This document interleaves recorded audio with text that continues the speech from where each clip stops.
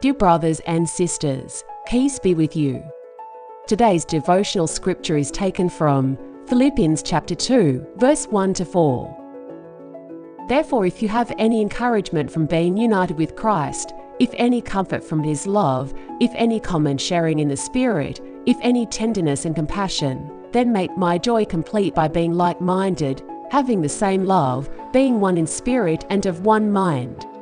Do nothing out of selfish ambition or vain conceit. Rather, in humility value others above yourselves, not looking to your own interests but each of you to the interests of the others. Let us pray.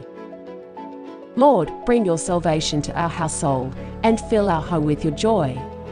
Amen. May God keep us together in love and joy.